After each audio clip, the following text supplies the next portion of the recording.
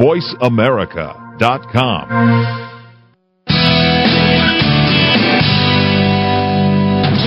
Welcome to Go Green Radio, brought to you by Covanta Energy.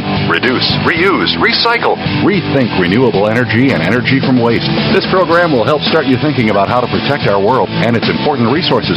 Now here's the host for Go Green Radio, Jill Buck.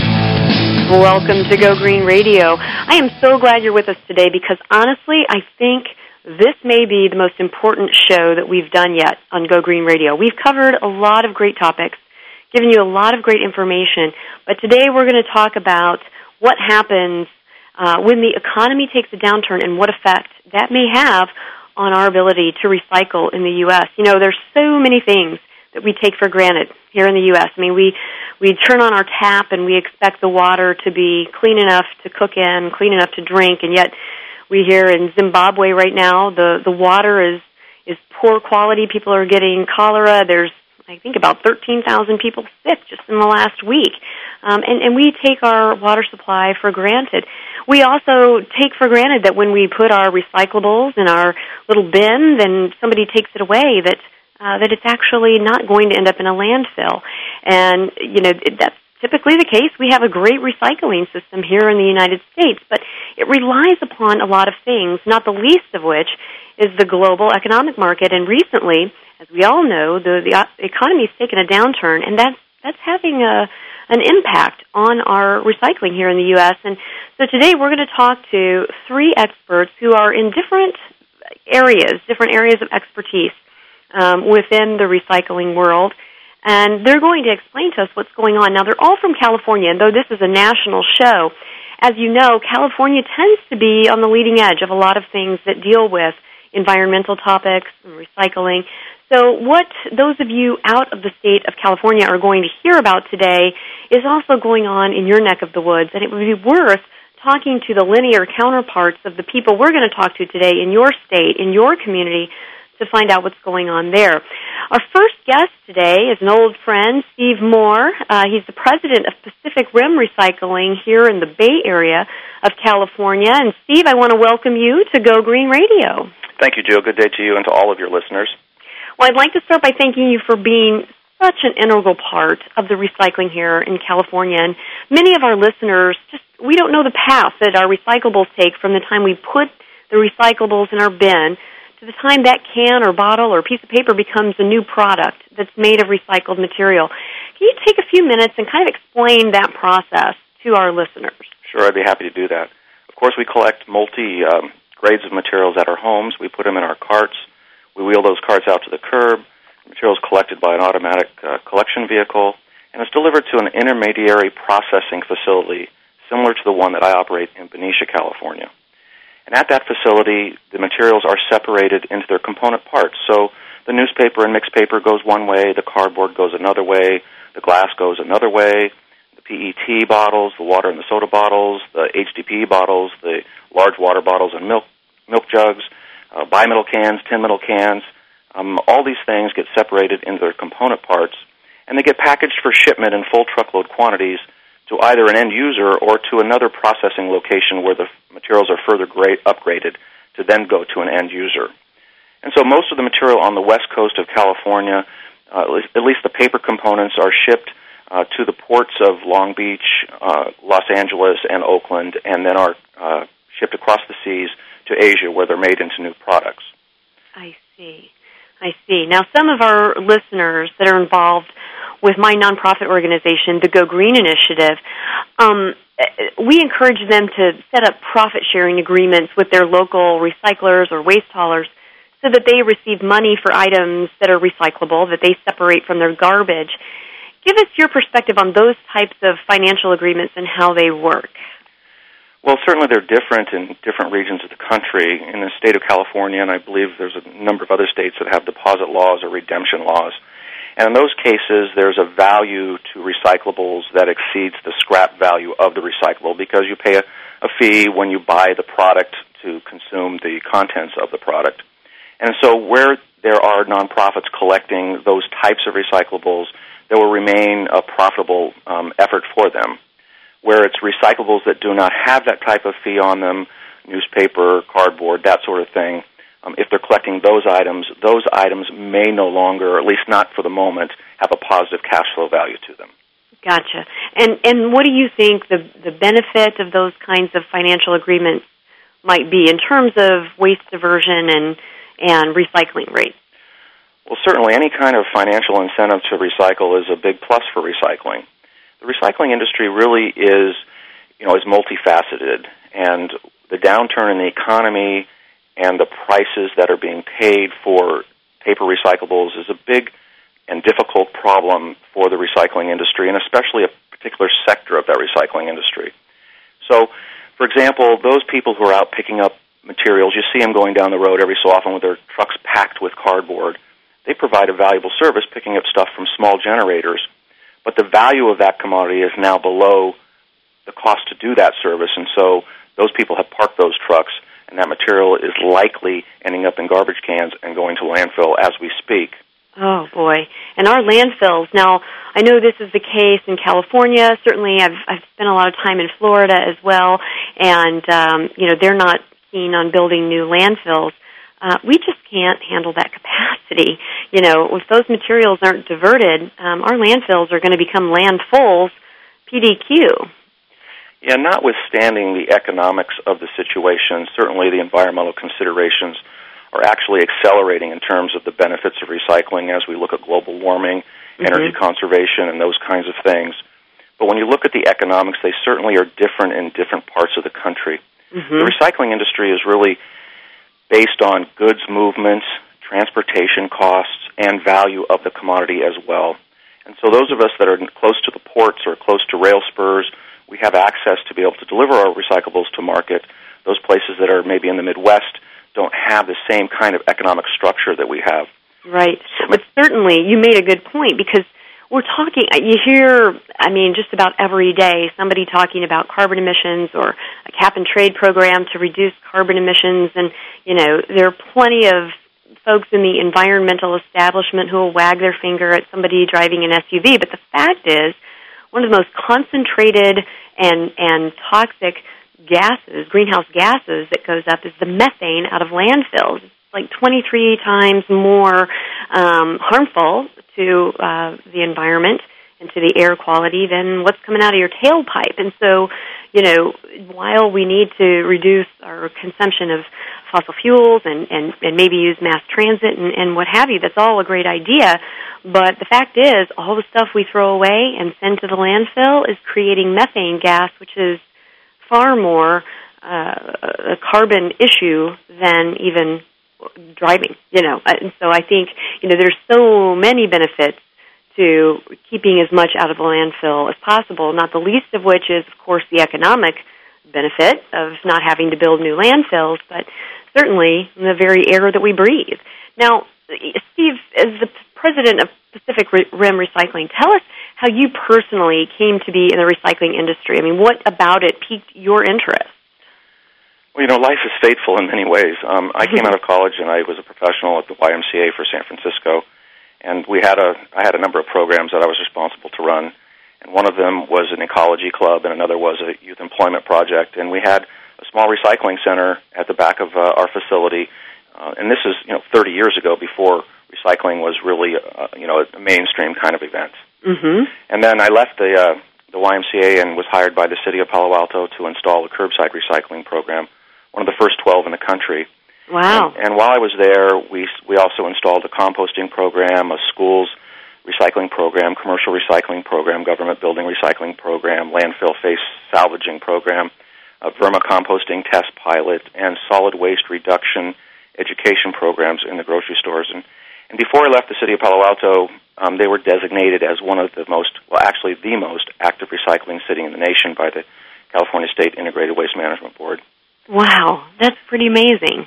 So I saw an opportunity that this industry would be growing, and so then I went out on my own and began Pacific Rim Recycling, and it has grown into a reasonable, regionally important recycling operation.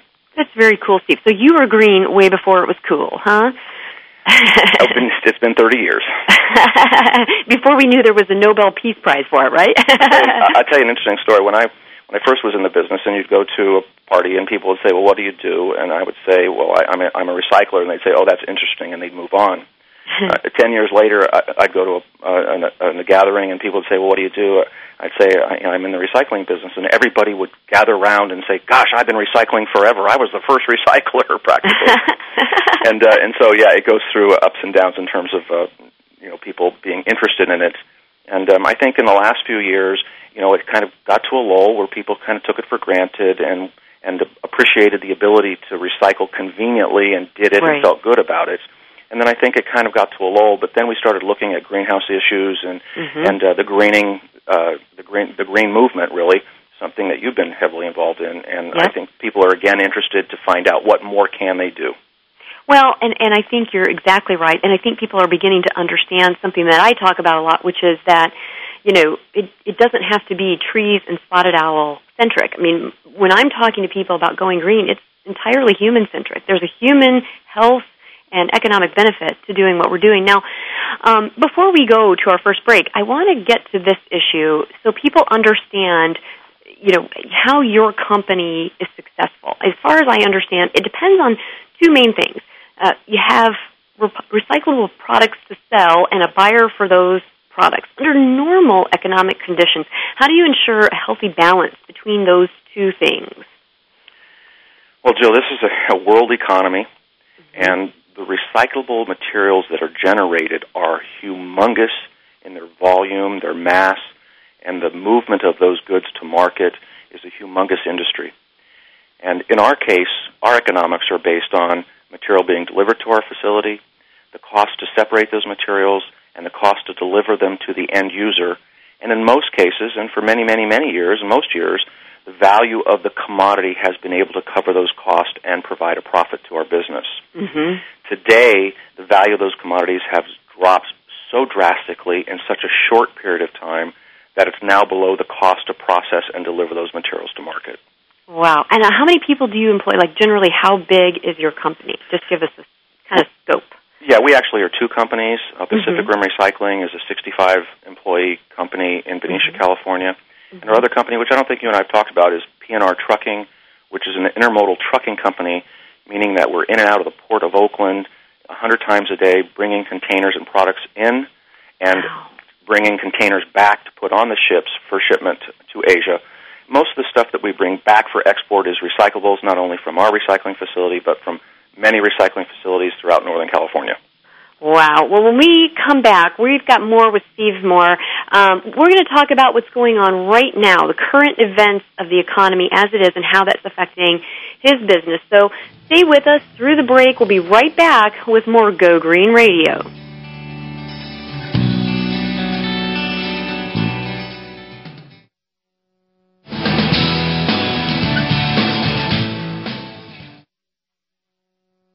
News, opinion, Can you hear me? your voice counts. Call toll-free 1-866-472-5787. 1-866-472-5787. VoiceAmerica.com. Take a wild guess. How much garbage generated in the United States today is converted into energy? Is it 26%, 43%, or 14%? Working here and around the world to produce a reliable supply of clean, green energy, Covanta Energy works with communities to turn household trash into energy. Oh yeah, that question I asked earlier? Today, only 14% of U.S. garbage is converted to energy. Just 14%. Covanta alone processes half of that municipal solid waste into renewable energy for a cleaner world. For more information about Covanta Energy, visit us today at www.covantaenergy.com. Now, Mrs. Johnson, before we close on your mortgage loan, I want to make sure you remember Mike. Hi. You can trust me. I'm African American, just like you. So, here's the low monthly payments and interest rates we promised, and here's where they triple. The rest of this stuff is just here to make sure that we get your house when you can't pay us back. What a lovely house. Predatory lenders are never this easy to spot. Call us at 866-222-FAIR and protect yourself with the facts. A public service announcement brought to you by the National Fair Housing Alliance and the Ad Council. Radio Radio by George is a lifestyle program dedicated to improving the lives of listeners by focusing on the holistic growth of their mind, body, and spirit. Host Eddie George shares his life experiences as well as the experiences of his guest commentators and experts with the listening audience to focus them toward reaching their personal and professional goals. Tune in every Monday afternoon at 1 p.m. PST, 4 p.m. EST to Radio by George on the Voice America channel and learn more from the life experiences of a man who went from being a somewhat unruly kid in the streets of Philadelphia to a retired professional athlete who has become a role model for not only young people but for businessmen and women globally. Plan to spend your Monday afternoons with Eddie George and his empowering talk radio show, Radio by George. That's every Monday at 1 p.m. PST, right here on the Voice America channel. The Internet's #1 talk station. #1 talk station. VoiceAmerica.com.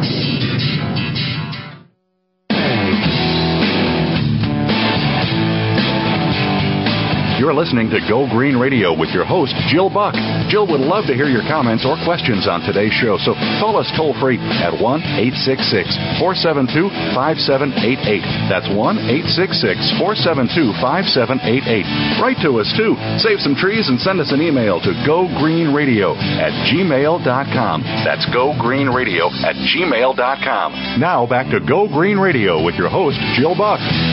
Well, welcome back to Go Green Radio. Today, we're talking about a very, very important and current topic, and that is, will recycling in the United States become another casualty of the economy? Boy, we hope not. But the fact is, recycling is only possible because there's a market for recyclable goods. Recycling is a business. It creates jobs. It's a good thing for our economy.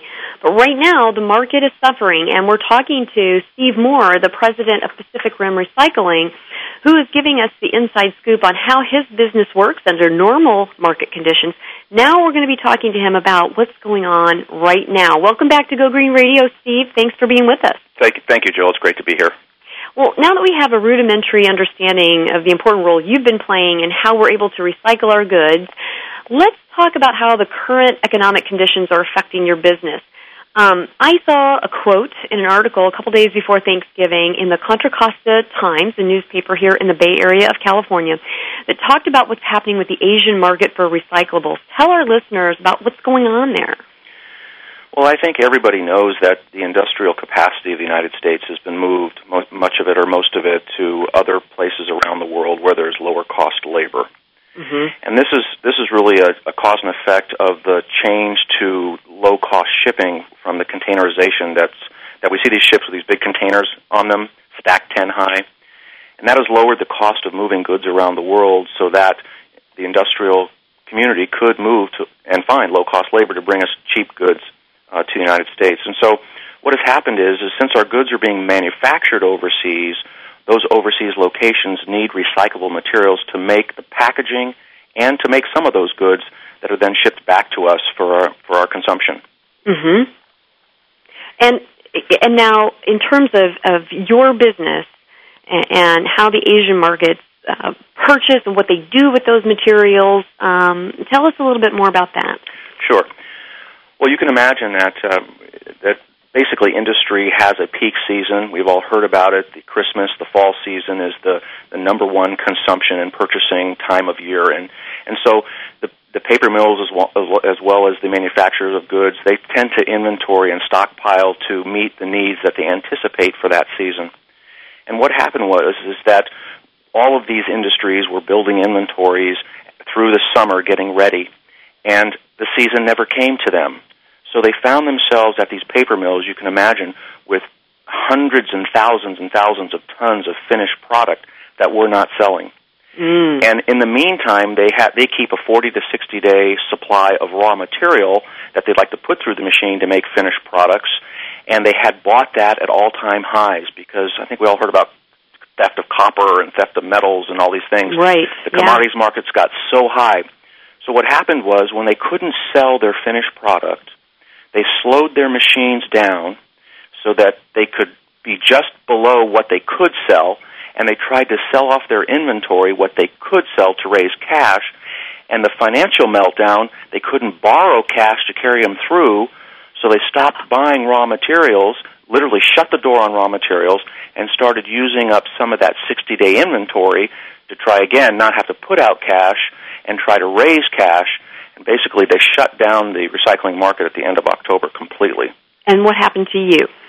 Well, oh my goodness, what happened to us is that we've got this flow of material that's, beyond your listeners' normal thinking coming through our facility and all the facilities, and we were just literally unable to ship that material, and we had to find storage space to warehouse it, to inventory it, to hold on to it until the market opened up again. But here's an example of how bad it was. There were ships that were on the water, on the way, that the buyers had already committed to purchase the raw materials in those ships, the metals, the paper, whatever, at a predetermined price, and they broke those promises, and those who had sold into those agreements ended up just getting killed because they bought the material based on what they thought was a known sales price, based on letters of credit and what you would think would be legal agreements, and the buyers basically backed out on it. Wow. Gosh, now there have to be scores of companies in America, who are in the same business that you are, in the same predicament. What are folks in the industry saying about, what the future holds? I mean, if this happens again, if this, instability remains, what's going to happen?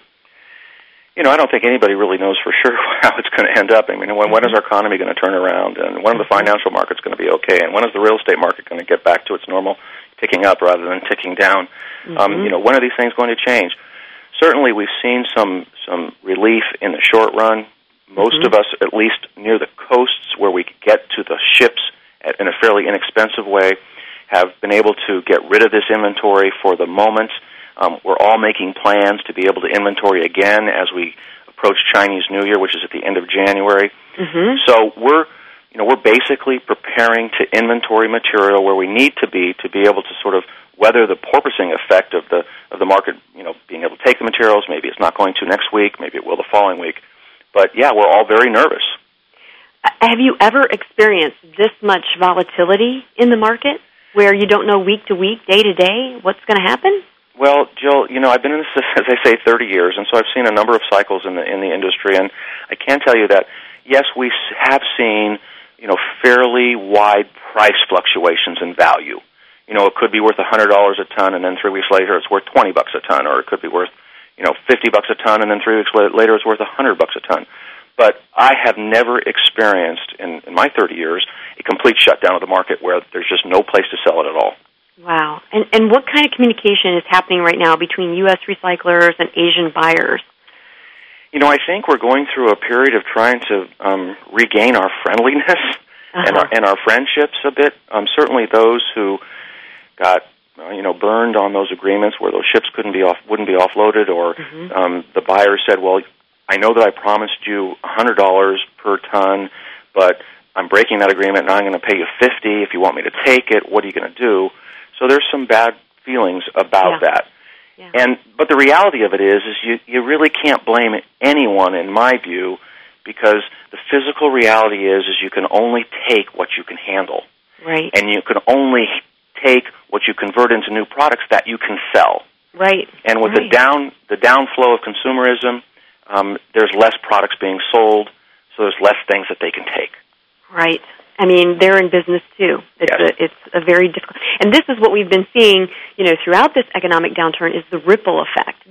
You can't have one industry or, one market that suffers without it having a ripple effect on others. And I think this is a really, surprising to a lot of folks, situation. A lot of people probably haven't thought about, the economic downturn having an effect on how we can recycle, but it's all linked together. Now, what about state and federal communication happening between the U.S. and China on this situation? Is there any? Yeah, I believe there is. As the issue becomes more imperative, there'll be more conversation. I think some of your other guests today may have more insight as to that. But certainly at the state level, the California Resource Recovery Association, we're all talking and list-serving each other and trying to figure out what we can do to improve the situation. The National Recycling Association is helping in the same way. There's lots of dialogue taking place as to what can be done. I think a lot of people will be pushing to try and provide greater incentives to rebuild our domestic industry for the use of recycled materials, and I think that's a good thing for us to do. Well, that's my next question, because it really does make you wonder why our U.S. recycling system is so dependent upon overseas markets. What's the deal with our domestic, market for recyclables? Help us understand why the Asian market is so critical, and what we might be able to do to beef up the domestic market so it's a little more stable. Well, we need to provide incentive, of course, for market development in this country and manufacturing in this country. Most of our manufacturing, or greater majority of our manufacturing, has been moved offshore, and a lot of that revolved around labor costs and environmental and the difficulties to site facilities, I would say. And that gives you a whole other issue to talk about in another show in terms of us sending our stuff overseas and what is that meaning to their environment as compared to not doing it here. But the reality is we do need more markets for recyclable materials in our own country. And, there's a tremendous energy consumption and greenhouse effects by shipping materials halfway across the world and then all the way back again. Absolutely. That we hadn't considered before. And I think we're starting to look at that, and I'm hoping that our legislature will be able to realize that they need to provide greater incentives to end use of secondary materials in this country. Absolutely. Well, and I mean, the best incentive is for consumers to buy things made of recycled content material. I mean, just, last week I went out and this is really domestic, but I'm making a scarf. I'm into crocheting. It's relaxing for my daughter, and I bought some thread that's made of 100% recycled content material, plastic bottles, and it's really soft, and so it's a great material. But, I mean, it's choices like that. I mean, there's nothing like the power of the purse to drive those kinds of market changes. And so, part of the equation, and this isn't the entire equation, but part of it is, creating a cadre of consumers who will patronize companies that use recycled content material. Well, Steve, in the 1 minute we have left before we take a break, first of all, I want to thank you so much for all that you do to keep our recyclables out of landfills, and I want to wish you the very, very best in the coming months. Are there any final comments you'd like to share with our audience? I certainly don't want to raise a panic, about recycling in the U.S. What parting advice or words of comfort might you give us? Well, thank you, Jill. I don't think anyone should change their habits of recycling right now, and certainly not your listeners. I think that they should continue to do what they know is the right thing, and let us, who are the professionals in the industry, figure out these downturns and these ups and downs. But I do think that they can help us influence policy changes that could lead us to greater incentives for end-use markets in our own country. So don't change your habits, but and be positive as we are in the industry, and I think things will work out. Thank you so much, Steve. It was a delight having you on Go Green Radio, and we'll hope to have you back again soon. Folks, don't go away. We'll be right back with more Go Green Radio in just a moment.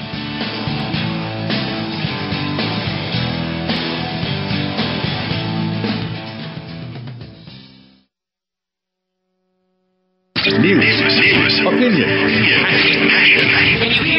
Your voice counts. Call toll-free 1-866-472-5787. 1-866-472-5787. VoiceAmerica.com. No excuses, no delays.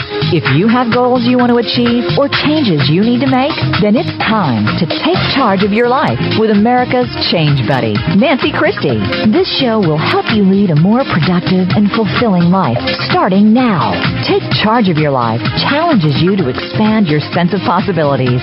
Take Charge of Your Life with Nancy Christie is broadcast live every Tuesday at 7 a.m. Pacific Time, 10 a.m. Eastern Time on Voice America. Let change be a positive force in your life. Take a wild guess. How much garbage generated in the United States today is converted into energy? Is it 26%, 43%, or 14%? Working here and around the world to produce a reliable supply of clean, green energy, Covanta Energy works with communities to turn household trash into energy. Oh yeah, that question I asked earlier? Today, only 14% of U.S. garbage is converted to energy. Just 14%. Covanta alone processes half of that municipal solid waste into renewable energy for a cleaner world. For more information about Covanta Energy, visit us today at www.covantaenergy.com. Stimulating talk. It gets those synapses in the brain firing really fast. All the time. The #1 Internet talk station where your opinion counts. VoiceAmerica.com.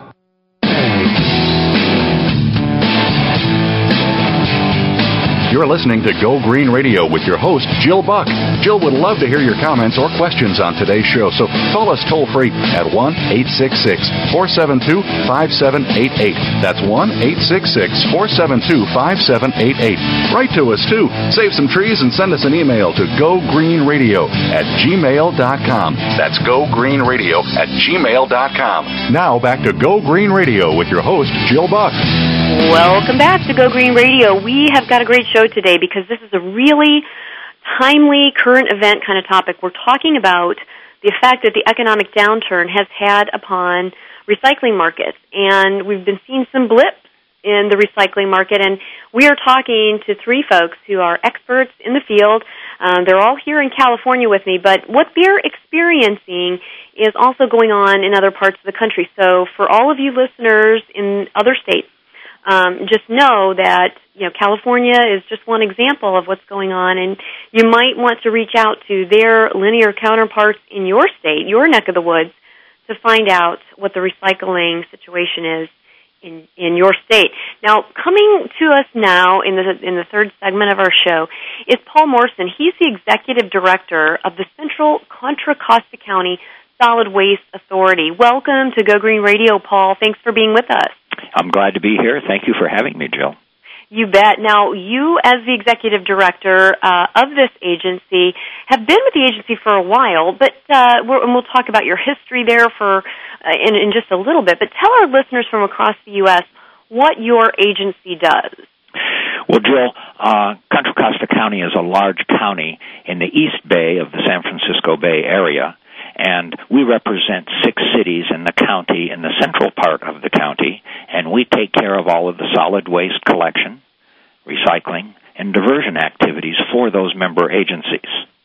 Now, in saying that you take care of it, how do you interface with the actual waste haulers? Are you the garbage truck guys that come around to everybody's, home, or do you work with the companies that do that?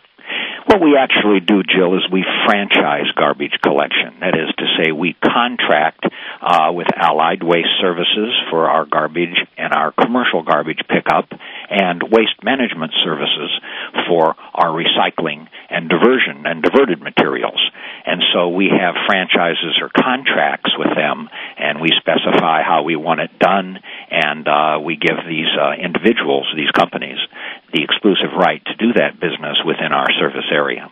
Right. And then, if I understand it correctly, when their contract comes up for renewal, then there's a competitive process where other companies can compete for the business, and they have to meet your request for proposal guidelines, and you evaluate, each time the contract's up for renewal. Is that correct?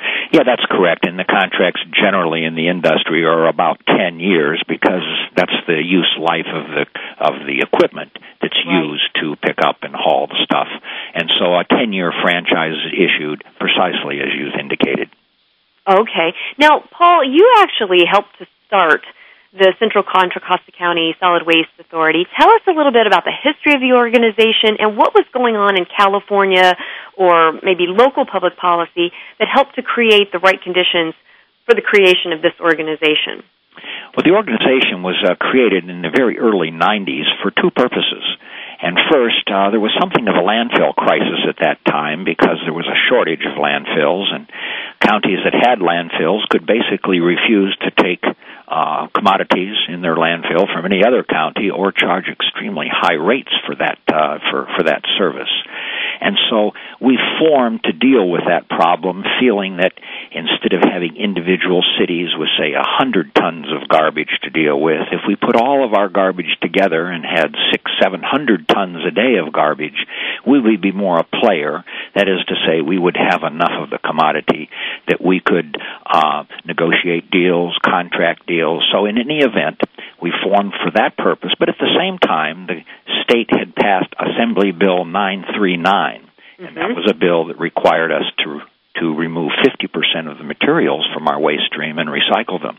So we got together to deal with the landfill problem and to, get a better recycling program through economies of scale. And that's what really started the place. Well, and it sounds to me like, and I'm always sort of a taxpayer advocate, if you're sitting in a situation where counties can refuse to take garbage into their landfills, or they can charge crazy high prices, that's going to be filtered back to the individual ratepayer. And so it sounds like this was an organization that kind of protected ratepayers from exorbitant garbage bills. That's indeed the case.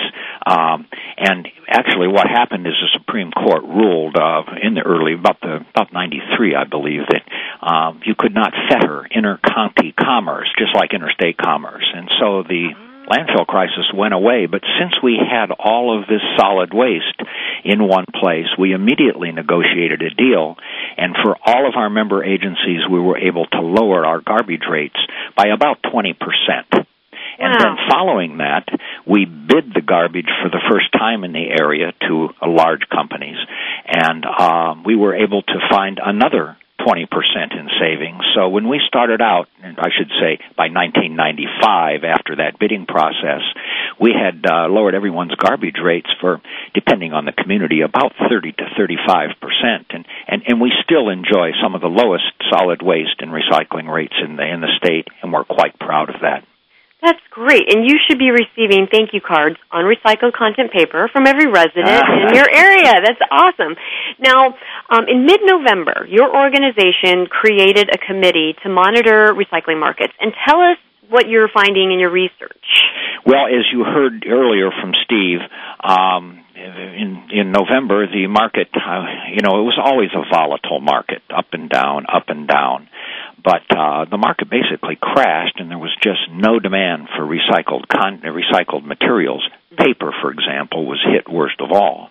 And so what we found is since then the market has come up, but nowhere near the peaks it was, say, in early autumn. And we're finding that that's not just for us here, but that's everywhere in the nation. And basically it's because the Chinese, or I should say the Asian markets, basically the Chinese markets, have shut down due to a glut of materials because there's not as many consumer goods being purchased, and the fiber we send them makes the packaging for that stuff. And so we find ourselves in a position with a very low demand right now for our product. Wow. And that's one of those things that, everybody's talking about government bailouts, but you really can't have a government bailout for something like that because that wouldn't make a lick of sense. I mean, that basically would be using taxpayer money to save taxpayer money, and it's kind of like taking, money out of one side of your pocket pants and putting it in the other. So you really do need a free market solution to that. And, boy, that's a tough situation. Based on what you're seeing, what are your immediate and long-term concerns regarding the recycling market? I mean, what are you anticipating? We anticipate that as it has just very recently, it will come up, but nowhere near the levels it has. But the key to this, and you read this in the papers and in all the reporters and the columns, the economy is one huge connected thing.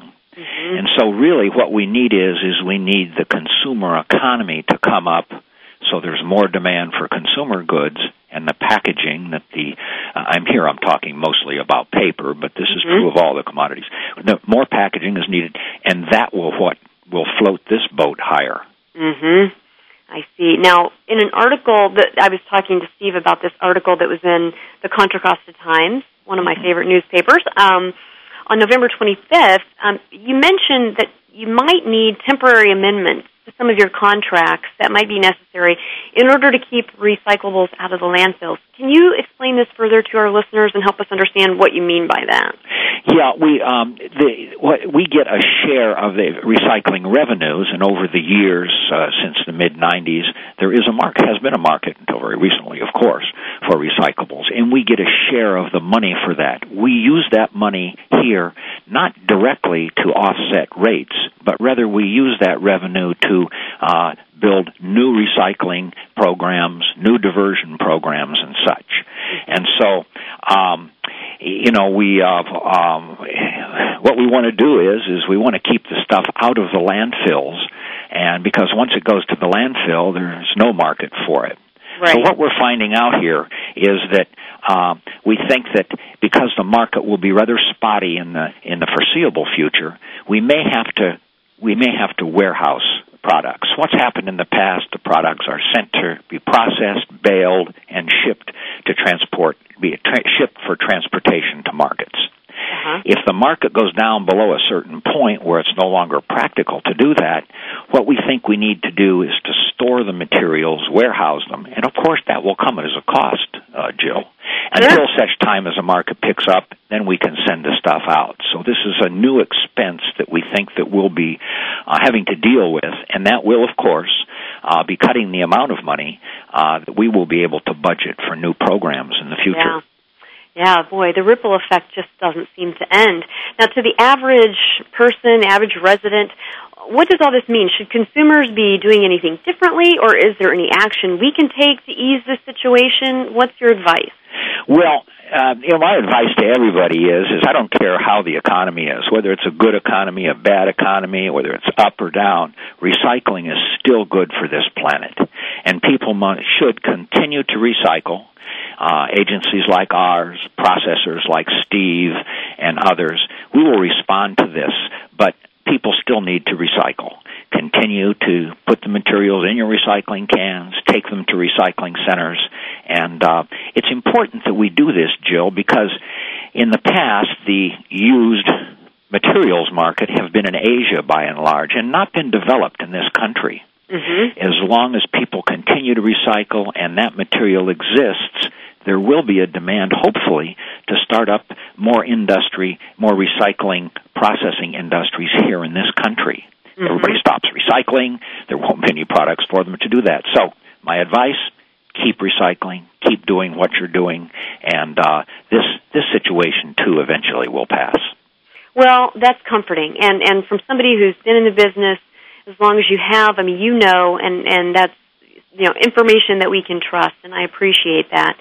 There's an emergency workshop that the California Integrated Waste Management Board is going to be hosting in Sacramento next week, December 10th. What do you expect to come from that workshop? Well, frankly, Jill, I'd like to have a miracle come from the workshop. Tell us something that will make everything okay. But I am hoping that they can come up with some strategies. But one worry I think that all of us that administer these programs have is the state does require a 50% of a reduction in solid waste for recycling and diversion. And to the extent that we may not be able to develop new programs to get beyond that or perhaps slip a bit, I would hope that the state would be understanding of that and that there will be instructions for them coming from them that will hopefully give us a little breathing room to deal with this situation. We'll ask Mark Leary about that. He's the executive director of the California Integrated Waste Management Board. He's going to be on right after the break. So, folks, don't go away. More Go Green Radio right after this.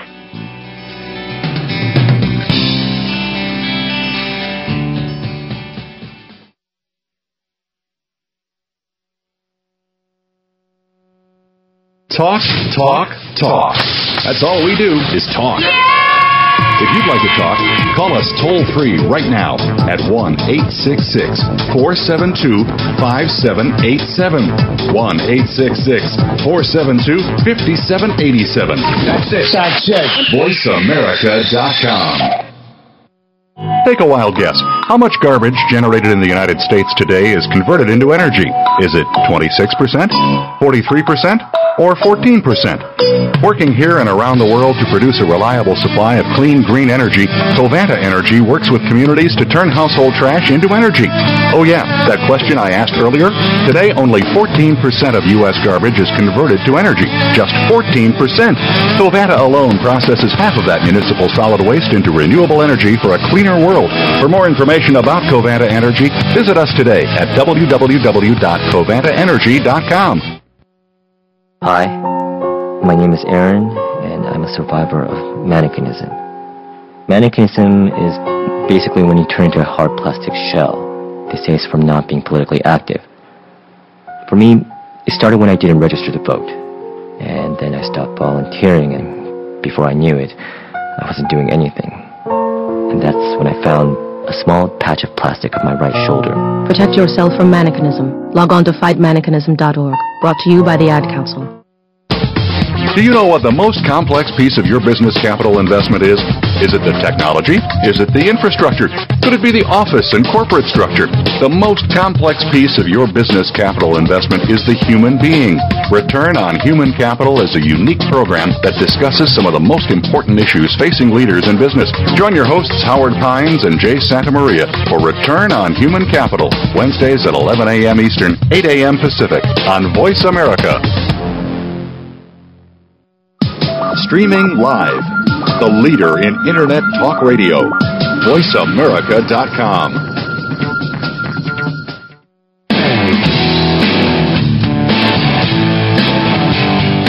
You're listening to Go Green Radio with your host, Jill Buck.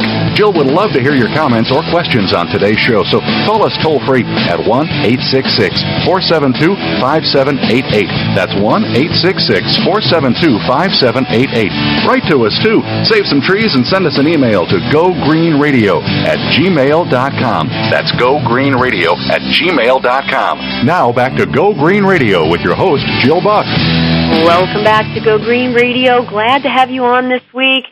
We've got a really important show. We've been talking about what's happening to the recycling market as a result of the economic downturn. You know, we know from seeing on the news that the economy's had an impact on a number of industries, but what we haven't been hearing much about is the impact on the recycling industry. And so we've had two guests on already who are experts in the field, and now we are joined by the Executive Director of the California Integrated Waste Management Board, Mark Leary. Mark, we're glad to have you. Welcome to Go Green Radio. Well, thank you so much, Jill. I'm happy to be here and happy to assist a fellow University of Illinois alum anytime. Oh, you're a fellow Illini. Go Illini. I love it.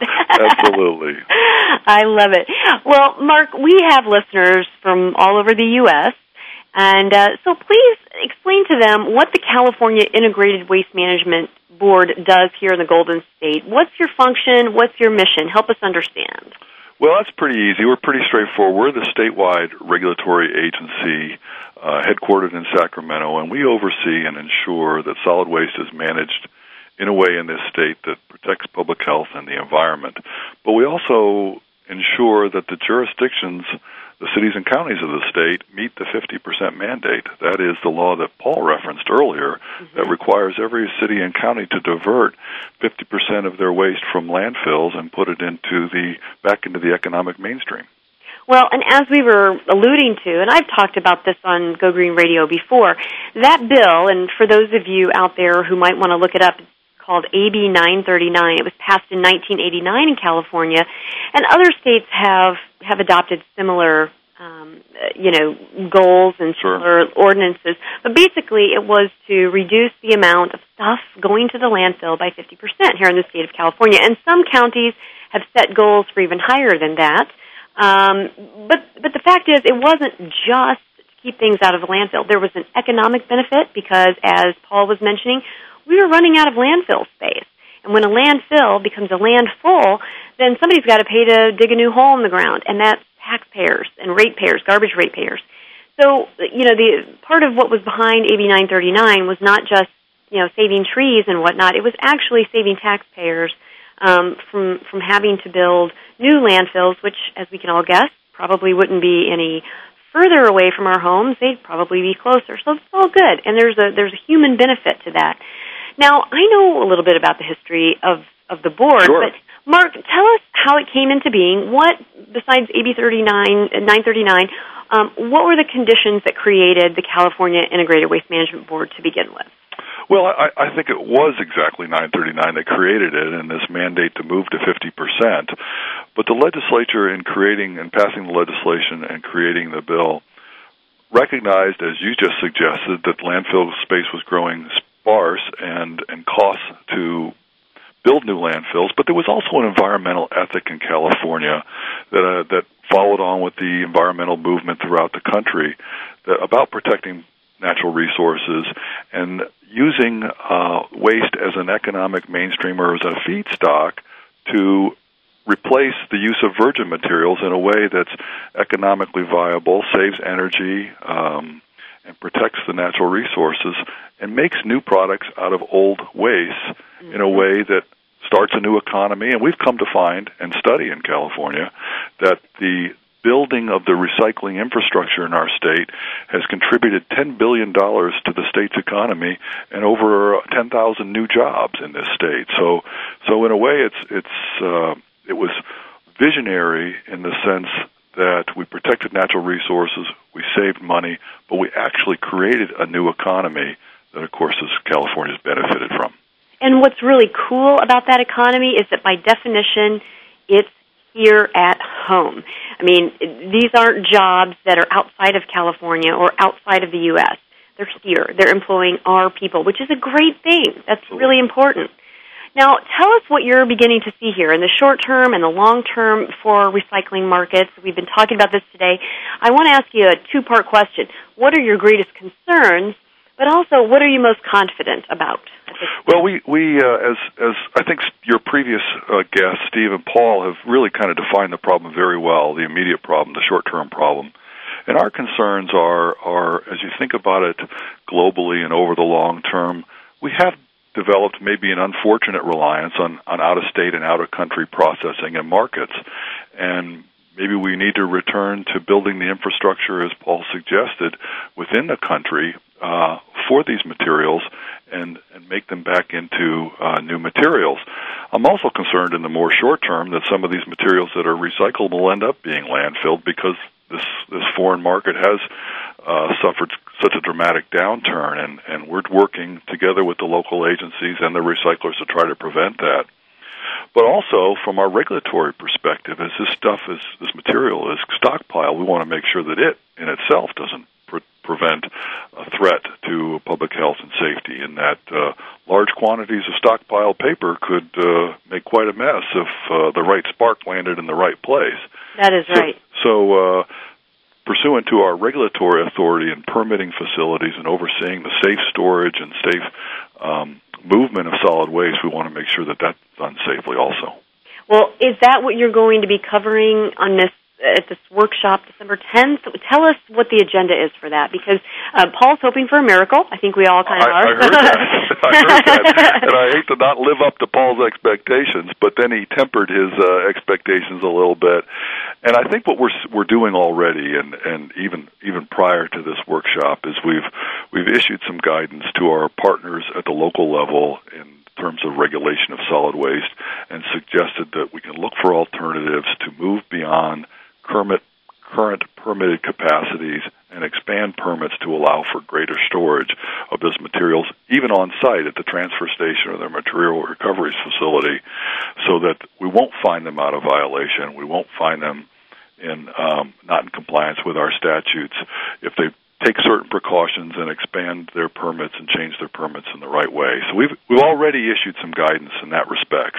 So we're hoping that at least at the local level makes those facilities ability to operate a little more comfortable and ensures that they're working with the local fire department to protect from potential for fires and the rodent issues and all the associated possible threats that come along with the movement and storage of solid waste. That's an excellent point, Mark, because I know just here in my hometown, our transfer station had a fire issue. I've seen that happen at other facilities, even biomass, energy from waste facilities, they've got to monitor that very, very closely because as things sit, certain materials start to compost, and that creates heat, and spontaneous combustion is a concern. Absolutely. Well, do you have any advice for consumers at this time? I mean, certainly I didn't want to put this show on to raise any panic. I wanted to inform our listeners so they are aware of what's going on. What would you say to our listeners at this point? Well, I think I'll expand on maybe a little bit of what the listeners have already heard from Steve and Paul. There's no reason this current crisis in markets is no reason to change behavior in the California and the nation's consumers in terms of continuing the recycling practices. But moving a little bit above and beyond even the recycling aspect, but there's a whole aspect of keeping waste out of landfills that has to do with reducing our waste in the first place, finding ways to buy products, buy materials in a way that doesn't involve lots of packaging, look for products that reduce their packaging, look for ways to avoid creating the waste in the first place. A big issue here in California that is also present, particularly along the West Coast, is this whole idea of moving away from single-use plastic bags. Mm-hmm. And we've seen a number of cities and counties in the state ban the use of plastic bags, and it probably won't be long before there's statewide legislation that provides for some sort of disincentive for the use of single-use plastic bags.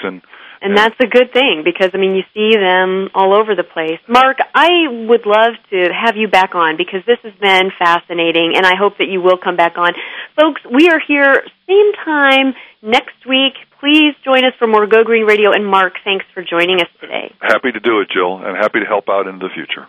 Thank you. Folks, we'll be back next week. Join us for more Go Green Radio.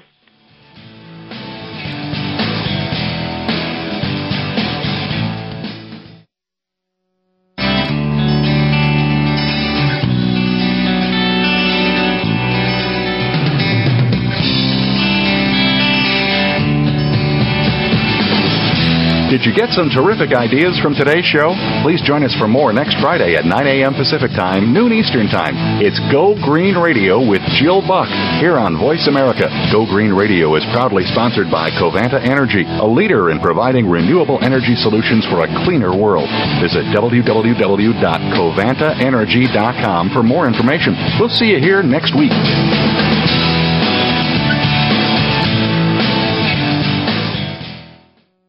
News, opinion. Can you hear me? Your voice counts. Call toll-free 1-866-472-5787. 1-866-472-5787. VoiceAmerica.com.